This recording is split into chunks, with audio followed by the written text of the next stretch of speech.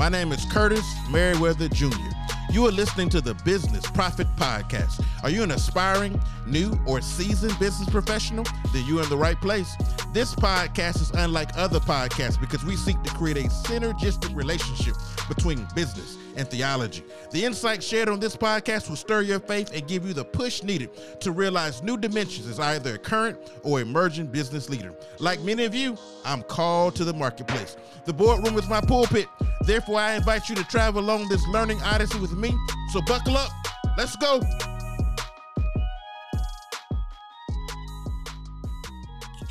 Well, welcome to another edition of the Business Profit Podcast. Well, I hope you guys are doing well today. Hope you guys had a great weekend last weekend. We get ready to go into a new weekend. As of the date of this recording, we just came out of Memorial Day last week. So happy June to you all. Don't know, when you may be listening to this podcast, but for those who are listening to the current edition and in keeping up with the weekly episodes, I just want to wish you a happy June. Hope you are doing well. Well, today I have a very interesting thing I would like to discuss with you all. The name of this podcast is the Business Profit Podcast. So it takes two things that I love, which is my relationship with Jesus Christ and business. And it allows me to fuse those two dimensions of my life. In some recent time of me doing devotion, I was triggered, not in a bad way, but in a good way. I was triggered. And this is what I want to share with you guys. I try to be very purposeful when I come on these podcasts and not just talk about random things. I could talk about a lot of stuff, but I want to make as much impact in your life as possible. Some of you I will never, ever be able to meet face to face. However, if we were to meet, I want to have an impactful conversation with you. And let's talk about some things that I've went through, or maybe you're dealing with, or maybe I have some insight on that will hopefully help you better navigate the way ahead. So this is one of those conversations. I've had some great successes in my life, and I've had failures in my life, just as we all have. And, I've had some very notable things that happened in my life, which were, extremely positive, extremely amazing. Some of you know I was named a game changer by the White House in 2020, and great honor. I was actually given that nomination by the former White House advisor for policy for innovation and entrepreneurship. So went to Washington, D.C. in 2020, specifically in February. It was a great event, had a great time, met some great, powerful, prolific people, and had an opportunity to attend the Black History Month celebration as well, because it was the month of February. So had some great things in my life. As many of you know, I'm finishing up a PhD and at a very, I think, a very good school. So I've had a lot of notable successes. I made my first $1 million at 31 years of age, running a government contracting company where we did, millions and millions in gross revenue annually. And so I've had a lot of good success. However, I want to talk about what we often don't talk about in success circles. Everyone talks about, the vehicles or the watches, or not watches, timepieces. Everyone talks about these things, but no one talks about the process of success. And I don't care what walk of life you come from, there is a process of success. Success, many people think is overnight, but oftentimes it's a journey. And not enough people talk about the journey. Everyone talks about the glitz and the glamour and all of the trinkets of success, but not enough people are talking about the process. One of my favorite movies is the Rocky movies, and growing up as a kid and as a teenager, I love those movies. All the movies seem to be the same. Rocky finds himself in a vulnerable spot. He goes through this process. He wanted to throw his hands up in the air, and Adrian comes in and gives him a pep talk.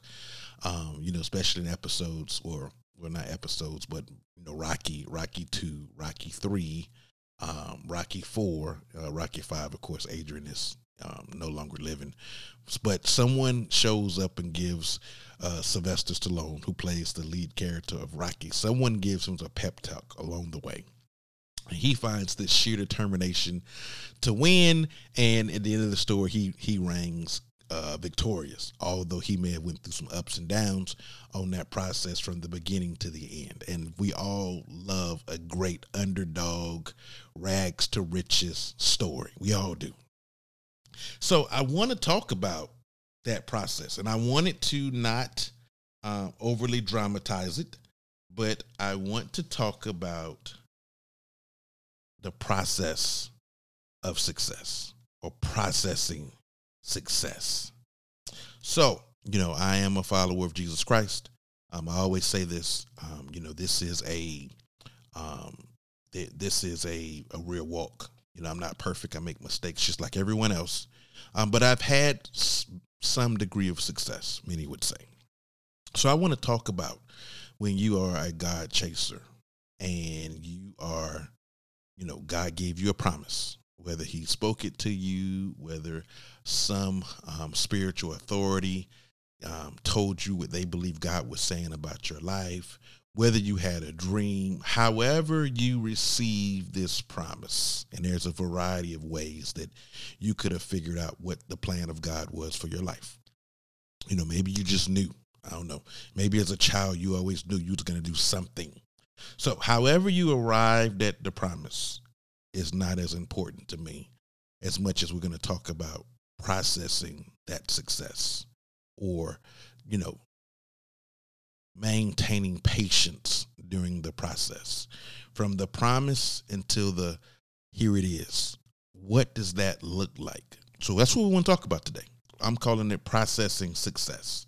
So at some point you were given a promise, and I talked about a few ways in which you may have gotten a promise, an idea, a dream, a goal. It doesn't matter to me what it is, but I need you to understand that in and of ourselves, we're just not smart enough. Everything that I have accomplished and that you've accomplished, whether you realize it or not, God was alone in that process with you, helping you. And sometimes we don't realize that God is helping us. But I've been in situations in my own life in times past where no matter what I tried, no matter what I did, no matter how many degrees I have, and guys know I have a few of them, nothing appeared to work. And I remember being in those moments in my times of aloneness, at times of my devotion, saying, God, I don't know what is going on now, but all the things I have tried are not working. I don't know if you've been there. I have been there in times past and probably will be there again in the future. That's just life.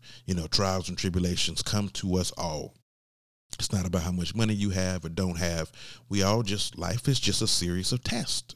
It's just what it is. So, I remember being at a very low point in my life. Some of you guys know my story. My spouse passed away, late spouse passed away in 2014, and my life got literally flipped upside down. And this was one of those moments where, when I was trying to quote unquote rebound or figure out how to move ahead, I went through a period of stuff just not working in my life, just not working. I'm laughing and joking and chuckling now, but I was not laughing then. But, you get to a point where you realize, I'm just not smart enough. If God does not help me, I am not going to make it. And that is probably the most powerful position you can ever be in life, when you realize that, Lord, I need you. I can't do this on my own. No matter how smart people think I am, no matter how enduring, no matter how much patience and perseverance I have, we can just get to a point where we're the end of ourselves. And no matter how many great ideas you come up with, it just seems like it's just not clicking for you. I don't know if you've ever been there, but it's a very humbling state to be in. Now, of course, this state was prior to, some of the recognition I got from the White House and some of the other awards and accolades I've gotten over the years. But I remember being in that very vulnerable position, that vulnerable state where you're looking at all of the things and the goals and everything that you thought you had, and now they're not worth what you thought they would be. So, do you have a goal? Was there a promise? Is there something you're trying to achieve? And what I need you guys to understand, especially if you find yourself in a place that's contrary to where you thought you would be right now, I need you to understand that the heart of the king is in God's hand. And the scriptures are very clear. And these are things I had to tell myself in my most vulnerable moments. God opens doors that a man cannot close, and God closes doors that no man can open.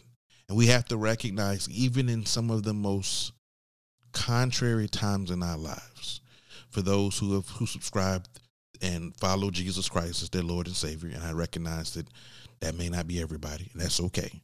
But even if you believe in him or not, I need you to understand he is the chief strategist in your life, and that at some point you have to recognize that, hey, God, I need your help. I need your help. Maybe you've come to the end of yourself.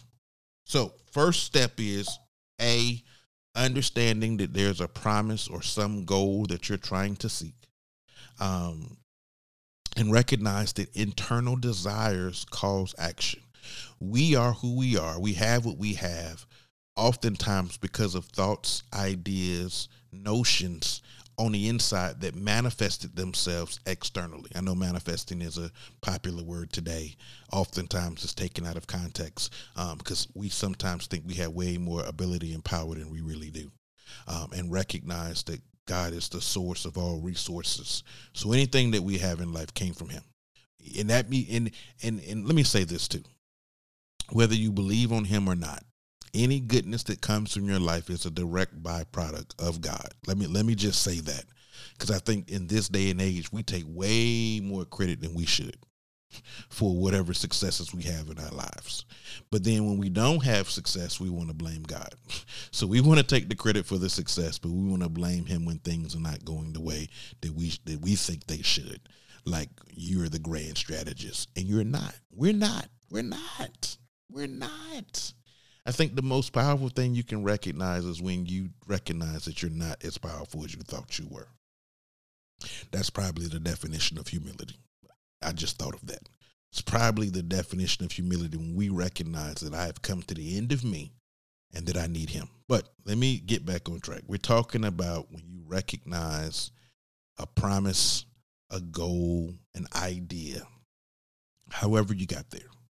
The first thing as a believer we have to recognize is that, Lord, I need your help in this, to fulfill this, to bring this to pass, to see this goal, this desire, this promise come to fruition, to see it fulfilled. I can't do it on my own. That's number one. Number two, we need to embrace the wilderness. This is the processing. This is when it seems like your plan is not going the way you intended. It's taking longer than you anticipated. You might not have all the resources that you need to bring this thing to pass. We have to embrace the process and recognize that the process, the wilderness, purgatory, whatever you want to call it, recognize that is for your good. Let me say this one more time. The process is for your good. That season where it's just not coming together the way that the business plan said it would. Let me say this. For all my business plan writers, which I believe that the business plan is for you, not necessarily for the folks you're trying to show the business plan for. Now, I'm not saying that business plans are not used to raise capital through venture or through friends and family, because those things happen. But the most important characteristic of the business plan is to solidify the plan in your mind. Do you understand the market? Do you understand who your competitors are?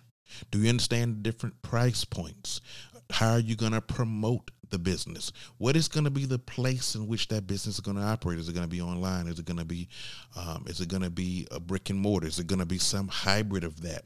The business plan should help you make sure that you understand who your market is. Have you properly segmented the market? Have you positioned the product properly in the minds of your consumers? What is the cost of a sale? How much money do you have to spend to convert that into a sale? These are just a few questions that you should be asking. What's the average ticket price? How do you maintain a repeat customer base? What's the basis of your pricing? Does your pricing include direct labor? Does it include overhead, G&A, fringe? Those things should be in your cost. We go to business schools and we learn the famous formula that total cost is my fixed cost plus my variable cost equals my total cost. So in there you have your direct and your indirect cost equals total cost. It's a different way to look at that.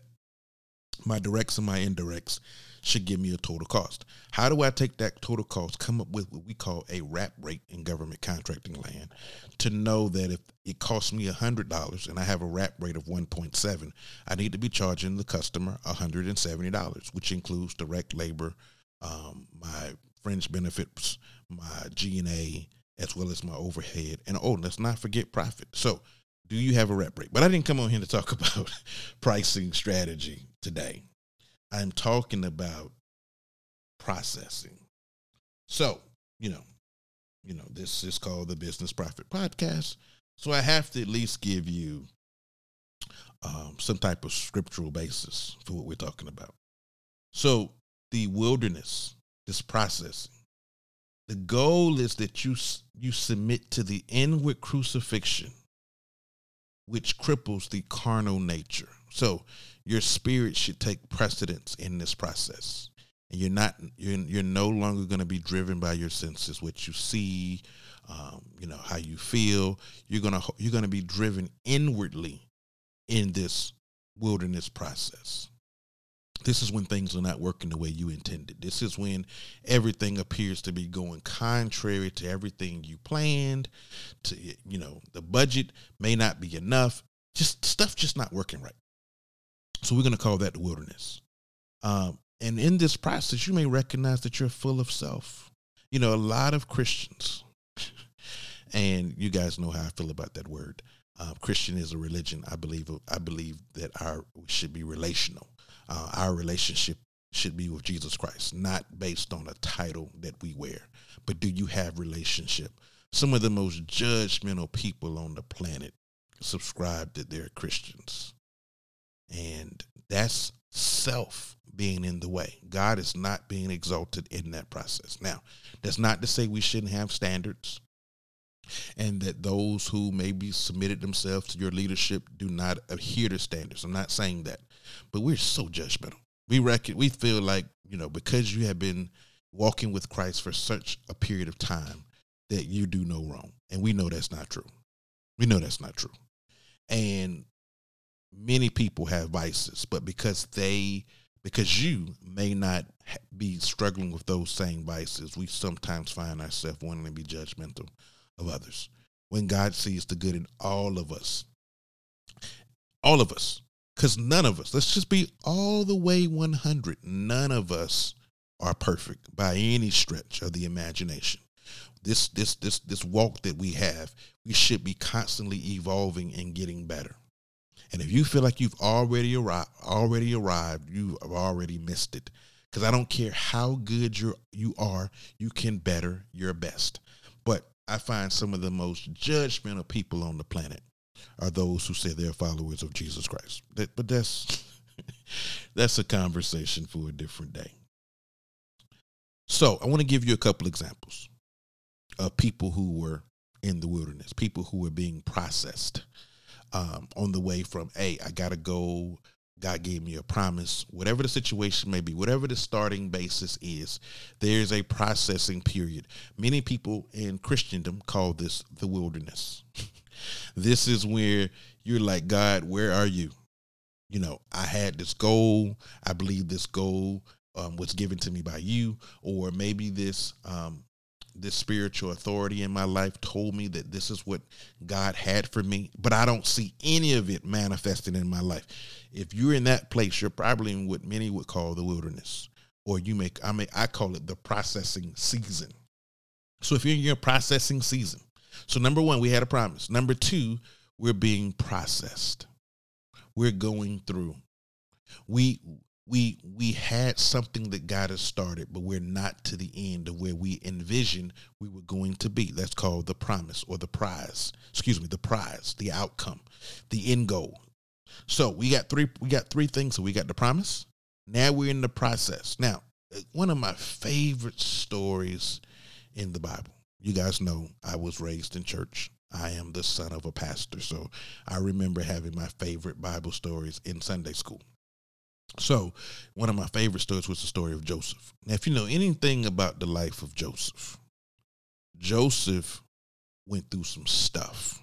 Let's go back to the promise. He had a dream, and in his dream, he saw in his dream that his mom, dad, sisters, and brothers were going to bow down to him. He had a dream. He saw the sun and the moon bowing down to him. Okay, so he had a dream that he was going to be in leadership. Now, Joseph was the favorite of his father, Jacob. Jacob had 12 sons. Those sons ended up being the 12 tribes. And, prophecy was fulfilled through the life of Jacob. But that aside, Joseph was given a coat of many colors. And it's not a stretch to say that Joseph may have been a little prideful, a little boastful. He was walking around strutting his coat of many colors, telling his brothers about the dreams that he had that he believed came from God. And the brothers got angry. They hated Joseph. Now, Joseph had a promise that I'm going to be in leadership. I don't think he knew what leadership he was going to be in, but he had a glimpse that he was going to be the man. And so the brothers, hearing him boast, knowing that he's the favorite of the father, they said, we gonna kill him, and we gonna see what come of these dreams. So, unbeknownst to Joseph, Joseph is getting ready to run smack dab in the middle. I'm from Georgia, y'all. He getting ready to run smack dab in the middle of his wilderness experience, of his processing, let's call it. So they sell Joseph into slavery. Now, for those who may not know a lot about Jewish culture, I don't claim to be a Jewish scholar by any stretch of the imagination. But what the experts say, they say that it's better to be born into slavery than sold into slavery. When you are enslaved, which is what basically what happened, they, instead of killing Joseph like they intended, they faked his death to the father. They took his coat of many colors, and they took an animal's blood and smeared the animal's blood on the coat and gave it to the father. But what they did was they sold their brother into slavery. They sold him into slavery. Now, Jacob, his father, Joseph's father, was a very wealthy man. So they took this wealthy heir and sold him into slavery. Now, when you're sold into slavery, you're a slave. If you get married, your wife's a slave. If you have kids, the kids are slaves. The whole lineage is in slavery. And now Jacob had enough wealth for that never to have occurred, but the brothers concocted a different plan. Now, what God does is when we find ourselves in these experiences, I'm not saying God caused them, but what God does is God uses those experiences to shape our character. Let me say it one more time. God uses those experiences to shape our character. See, your talent will take you places that your character can't keep you. Let me say it one more time. Your talent will take you places that your character cannot keep you or sustain. Who's an example of that? Saul. Saul had false humility. I'm coming back to Joseph. Saul had false humility. If you remember the story in the Bible, The children of Israel were crying out for a king. Saul appeared to be very humble. Soon as he got exalted, what did he do? He built the statue unto himself. So Saul had false humility. Now Moses, on the other hand, said he wrote, I'm the most humble man. Well, Moses understood something about humility because it takes a humble man to recognize the end of himself and that God is the source of all resources and that he couldn't do what he did without the help of God. So that was humility. But let me get back. So soon as Saul got promoted, he made a statue unto himself, and he ended up marrying women who served other gods. So Saul, his position with God got diluted because of the type of women he chose to be with. They turned his heart away from God. Now, let's go back to Joseph. So Saul had false humility, and his character was not in place. How do I know his character wasn't in place?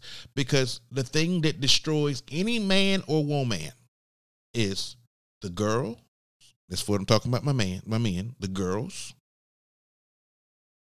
the glitter, and the gold. All could be restated as power, money, and sex. That's what is the fall of any leader. You see, any leader throughout history, one of those three things is what will destroy their kingdom. Whole kingdoms were destroyed around power, money, and sex. The gold, the glitter, and the girls. So if it's a woman, it'll be a man. Or if they're gender fluid, it could be someone they're attracted to. Okay, so I recognize where we are. But typically it's the gold, the glitter, and the girls when we're talking about men. But in today's day and age, it could be you may be attracted to, the same sex. And that's your prerogative. I don't have a heaven or hell to put you in. So, but I just want to make sure that I'm being, quote unquote, inclusive.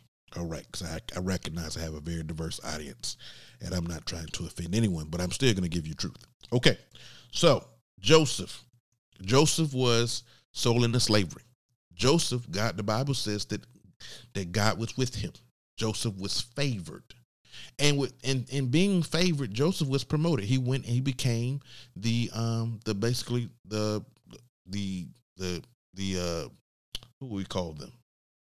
The estate manager.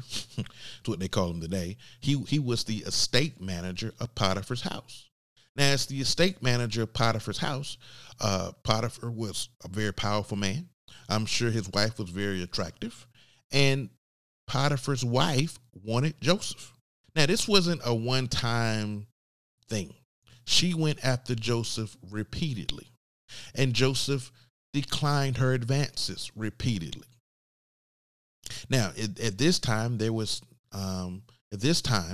Joseph was declining her wishes. Joseph kept saying no. Joseph kept saying no. Joseph kept saying no. One day, Potiphar was gone, and his wife approaches Joseph and said, "Come on, Joseph. Nobody's here. Take me. No one will ever know." And the Bible says that Joseph left his garment in her hands. He left. And all she had was a piece of his clothing. Well, she lied on Joseph and told her husband that Joseph raped her.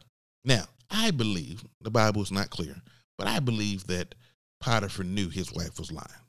Because what would have kept Potiphar from having Joseph killed? Potiphar was a very powerful man. But instead, Joseph found himself back in the prison that he was delivered from. He's in prison. He had a Red Sea moment. He had a moment of decision. These two people come in, the butler and the baker. You guys know the story. The butler and the baker comes in. He gives them a prophetic word. He interprets their dream, and one died as the dream interpretation revealed, and one was promoted. It was the butler and the baker. The butler was promoted, given his rightful position back, serving the king. And the only thing Joseph asked him when he interpreted the dream, he told him, "Don't forget about me." What happened? The butler forgot about him. It was almost 2 years later that the butler remembered, because what happened was the king had a dream. It was 2 years later that the butler remembered who interpreted his dream. So then when the king was given a dream and no one could interpret it, the butler remembered who interpreted his dream. And so he made a recommendation to the king. Hey, when I was in prison, there was a young man in there named Joseph, and Joseph interpreted my dream. So what did they did? The king called for Joseph. If you interpreted this guy's dream, then maybe you can interpret mine. Joseph cleaned himself up, shaved, went and presented himself to the king and interpreted the dream. Y'all know the dream. They had 7 years of plenty, 7 years of famine. Basically, God gave Joseph a plan, and Joseph was promoted. He was exalted, and his job was to fulfill the plan that God gave him to preserve that kingdom. That's what happened. So Joseph, his gifts, his gifts, his talents made room for him and brought him before the king. Now, in that process, Joseph's character was being shaped. See, oftentimes when we find ourselves in the wilderness, a couple things happen. Now, you cannot shorten your wilderness process, but you can sure lengthen it. Look at the children of, say, well, how can you say that? Look at the children of Israel. They end up walking around the wilderness for 40 years. It was never God's intention for them to die in the wilderness, but they're complaining, they're murmuring, extended their process. So the question that I have for you today is, are you extending your wilderness process? Are you learning the lessons that you should be learning? Is your character being cultivated? Are you getting closer to the Lord during this processing time? And if so, you'll actually see the prize fulfilled. So we had the promise. That was the promises when we found out what we were supposed to be doing. Then we had the process. Also, many people call the wilderness. These are those painful experiences we go to on the way from, I believe that I received this, all the way to I see it manifested. That's that in between. So, and then the last thing is the promise being fulfilled. We're calling that the prize. So what we've talked about today is the promise, the process, and the prize. So the prize is where you experience the outcome. The goal has been achieved. The promise that God made you has been fulfilled. That's the prize. Now, that's processing success. The promise, the process, and the prize. We have to become very smart in navigating those three phases. And if we navigate those three phases correctly, we will see our goal fulfilled and the promises of God realized in our lives. Now, there's one scripture in my time of devotion that I came across, and I found it very interesting. You know, the scriptures tell us there's a way that we can never experience failure. You heard me. The scriptures give us a lot of success ingredients. 2 Peter 1:5, and I'm reading this from the easy to read version called the ERV. And this is what it says.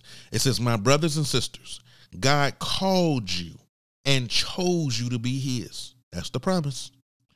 Do your best to live in a way that shows that you are really God's chosen and chosen people. That's you going through the processing. If you do this, you will never fall. It says, if you do this, you will never fall. Now, 2 Peter gives us a whole list of ingredients to make sure that we never fall. Now, fall, that word is not a word that we will use often. We think about fall, you're thinking about literally someone, stumbling, someone tripping. A different translation does call it stumbling. But that word is, it's a Greek word, and it's called pateo. I hope I said that wrong. And it's a verb. It means fall. Now, fall, if you go and you look at the Strong's G, if you know anything about, understanding the Greek and the Hebrew and coming to the etymology of a word, is Strong's G 4417. And fall, when you look at the original translation, because the Bible was written in Hebrew and Greek and Aramaic and some other languages, it's what comprises the Bible. So it was not written in English. That was not the language of that day. So to fall means to err, to make a mistake, to fail, or to sin. So I want to focus on the word to fail. So it says, if you do this, you will never fail. What I did is replaced one of the original translation with one of the different meanings of that word in the Greek. So if you do this, you will never fail. So the scripture tells us there's a way in which we can never fail. Now, God gives us faith. He gives us grace. I want you to think about, when you hear grace, I want you to think about the word favor. And he gives us peace. Peace means a perfect well-being, all necessary good, all spiritual prosperity, freedom from fears and agitating passions and moral conflicts. That's peace. Peace means all spiritual prosperity. It means freedom from fears and agitating passions, and it means moral conflicts. Now, I'm going to say something. The peace of God is what we get when we embrace the wilderness process. We're going to get spiritual prosperity. Our spirit man is going to grow. The wilderness normally drives us to our knees, where we get a degree in neology. We develop our prayer life normally when we go through trials and tribulations. So that's why I want you to look at the wilderness process differently. The wilderness process is when we cultivate our relationship with him. We get those spiritual downloads from heaven. You get those ideas. You get that know-how that you would not have gotten had you not went through the process. Let me be very honest. Most of my lessons that I have learned have been in very challenging times in my life. Most of my lessons, those sustaining lessons learned, came from adversity. I can't say that I didn't learn when things were going well, but I would say learning was most effective when I found myself in contrary seasons, when I found myself in wilderness seasons, when I found myself being processed in journey. That's when I learned my biggest lessons in life. Now, just to bring this thing full circle, 2 Peter 1 verses 5 through 10 gives us God's success strategies. And it talks about how we need these other things to add or bolt onto our faith so that we will never fail. Virtue, knowledge, temperance, we call that word long suffering, self-control, patience, godliness, kindness, and charity. Charity we will also call as love. If I think it's 1 Corinthians 13, they call it the love chapter. It talks about you can have all these gifts, but yet if you have love, you're just making a bunch of noise. I gave you the curt paraphrase. So God gives us a success formula in 2 Peter 1, but I paid special attention to 10. But if you go back and you read that entire verses 1 through 10, he gives you the ingredients of success, how to never fall. Now, I'm going to make a statement, and I'm going to say that a lot of those ingredients of success come in the wilderness. A lot of that virtue, a lot of that knowledge, that self-control, that patience, godliness, kindness, charity, talking about when you're going through God's processing system, comes in the wilderness. In the wilderness, you become way patient. You get real patient in the wilderness. You get closer to God. You get more godly in the wilderness. Your virtue is developed in the wilderness. So is your faith, your grace, and your peace. A lot of these ingredients we develop in the wilderness. Most of our best potential comes out of us from pressure. You hear all these stories, movies like Will Smith's movie. It's an oldie but a goodie. The Pursuit of Happiness. He had a wilderness experience. He had a goal. He wanted to become a trader. He wanted to be a broker on Wall Street. He went through the process. We've seen him and his son, basically homeless. And then we seen the prize realized. He actually got the job. He went through the training program and he got a job with the bank. And today, if you know anything about his story, Charles Gardner, the character that Will Smith plays, he's today still a successful investor. So we the movies are filled and cluttered with this stuff. But when we look at the life of the believer, the life of the Christian, many of us try to sidestep the wilderness. But the wilderness is necessary training ground for our long-term success and development. So I don't know where you may be in life right now, but the scriptures are very clear that trials and tribulations come to us all, but be of good cheer, for I have overcome the world. But this one fact remains. You are either in a storm, you are leaving a storm, or you're heading toward a storm. So what I hope you get away or you take away from this podcast is, no matter where you may be in life, I want you to operate in patience. Now, patience doesn't mean like what we think today in modern culture. Many of us think patient means your ability to endure, to put up, to sustain. What patience means from a biblical perspective is you're being consistent. So regardless of whether it's shining outside, whether there's a tornado or a hurricane brewing, my posture remains consistent. So I don't change. When the sun is up, I'm up. When the sun is down, I'm still up. So regardless of my position in life, I maintain a consistent position, a consistent posture. So regardless of whether you have just gotten your promise, whether you're being processed in the wilderness, or whether you've received the prize, your posture should be consistent, is what I'm saying. So your position, your attitude, that inward crucifixion that's working on the inside of you should allow you to maintain a posture. You should not be driven to and fro by the dictates of what happens to you. You know, we tell our kids it's not a matter of what happens to me, it's how I respond to the situation. We tell our kids this. But when we find our moments in that season of testing, in that season of being tried, in our wilderness experience, and wilderness experiences can last for short periods of time.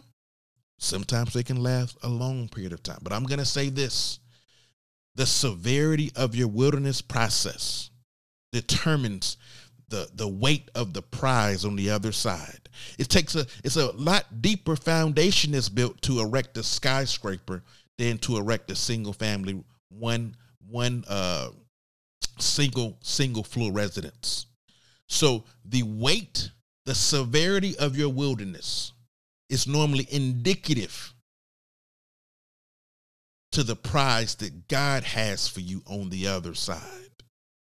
So you can't look at what your colleagues and what your counterparts and what your friends and mom, dad, sister, brother may have went through.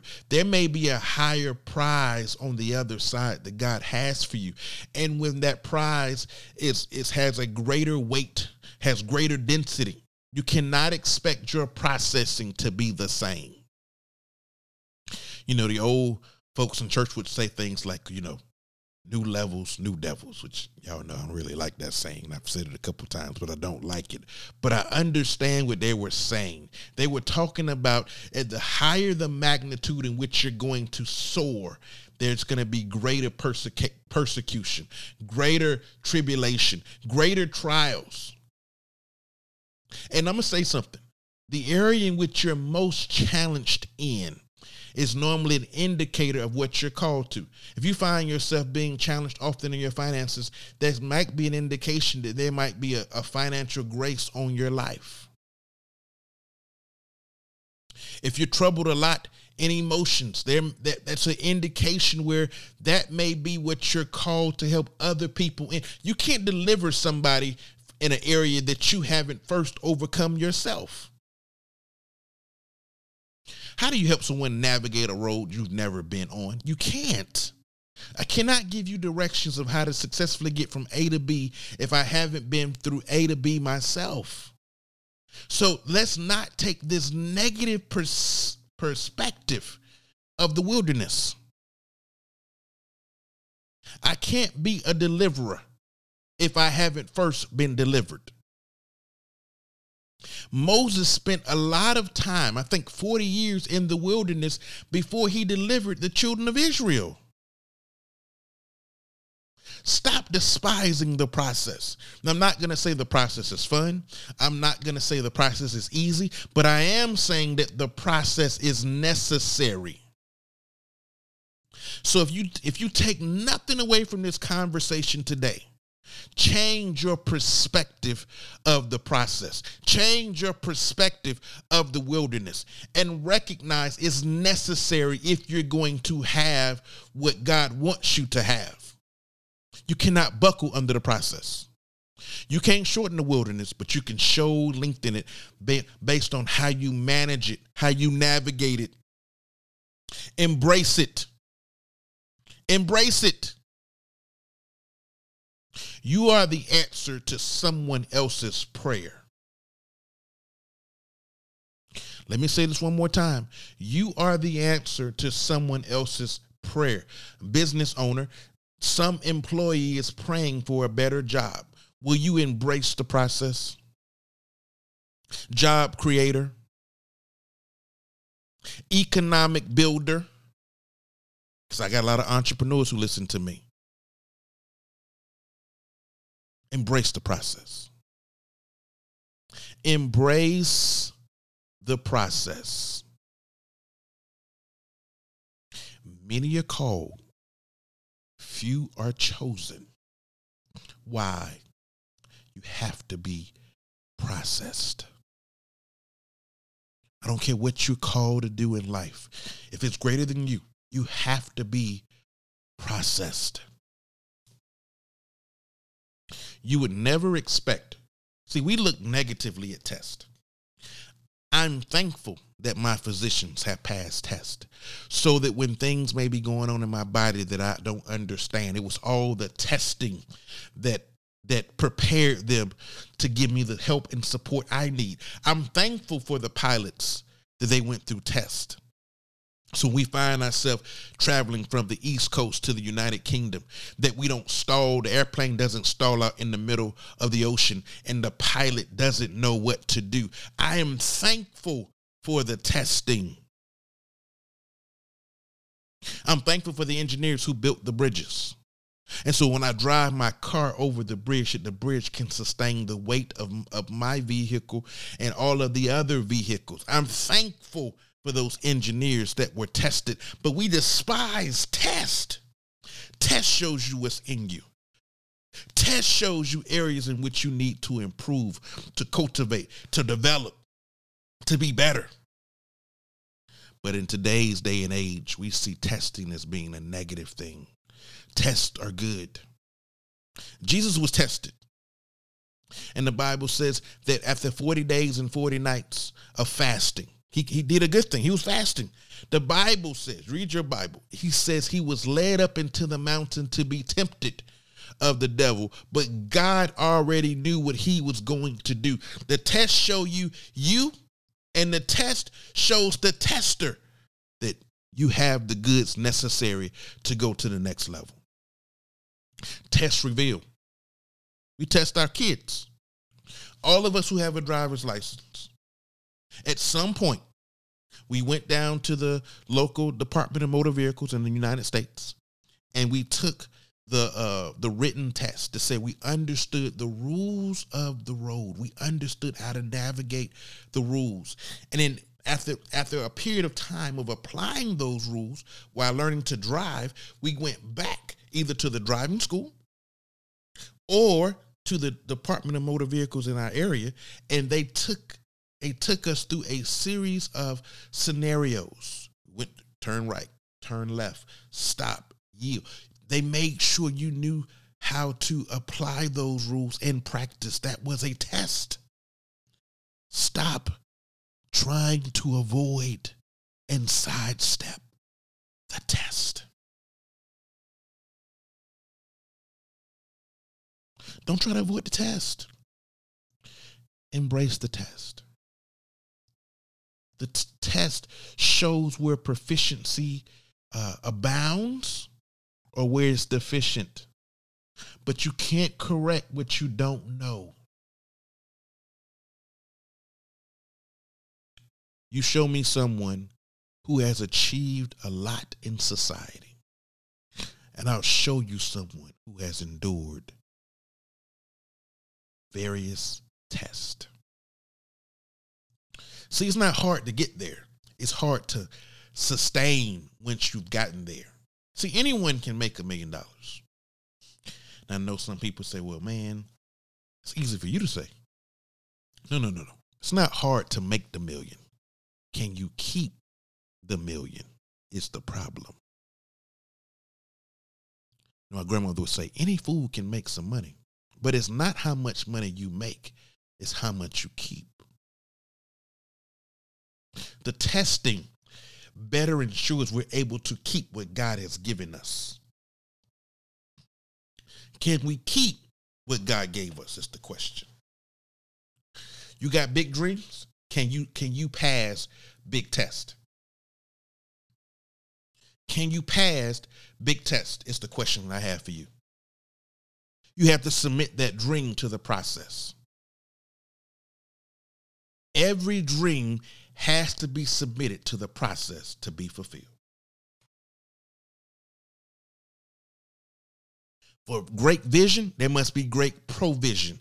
Someone went through the testing to have the pro for the vision. The bigger the dream, the bigger the test. You cannot sidestep the testing.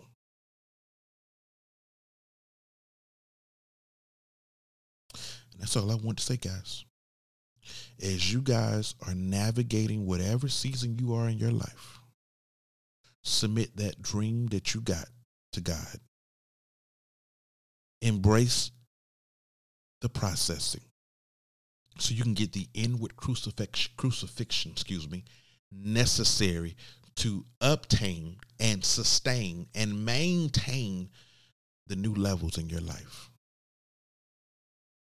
And when you do have the prize, if you go through the level of rigor necessary, you won't get lifted up into pride.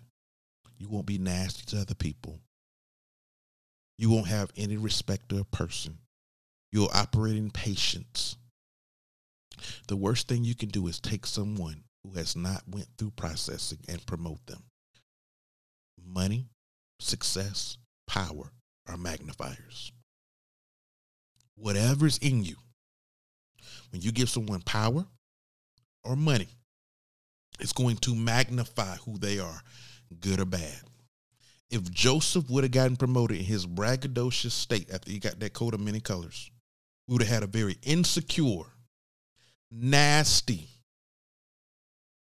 impatient leader. But that processing drives out and minimizes many of our negative characteristics. Don't skip the process.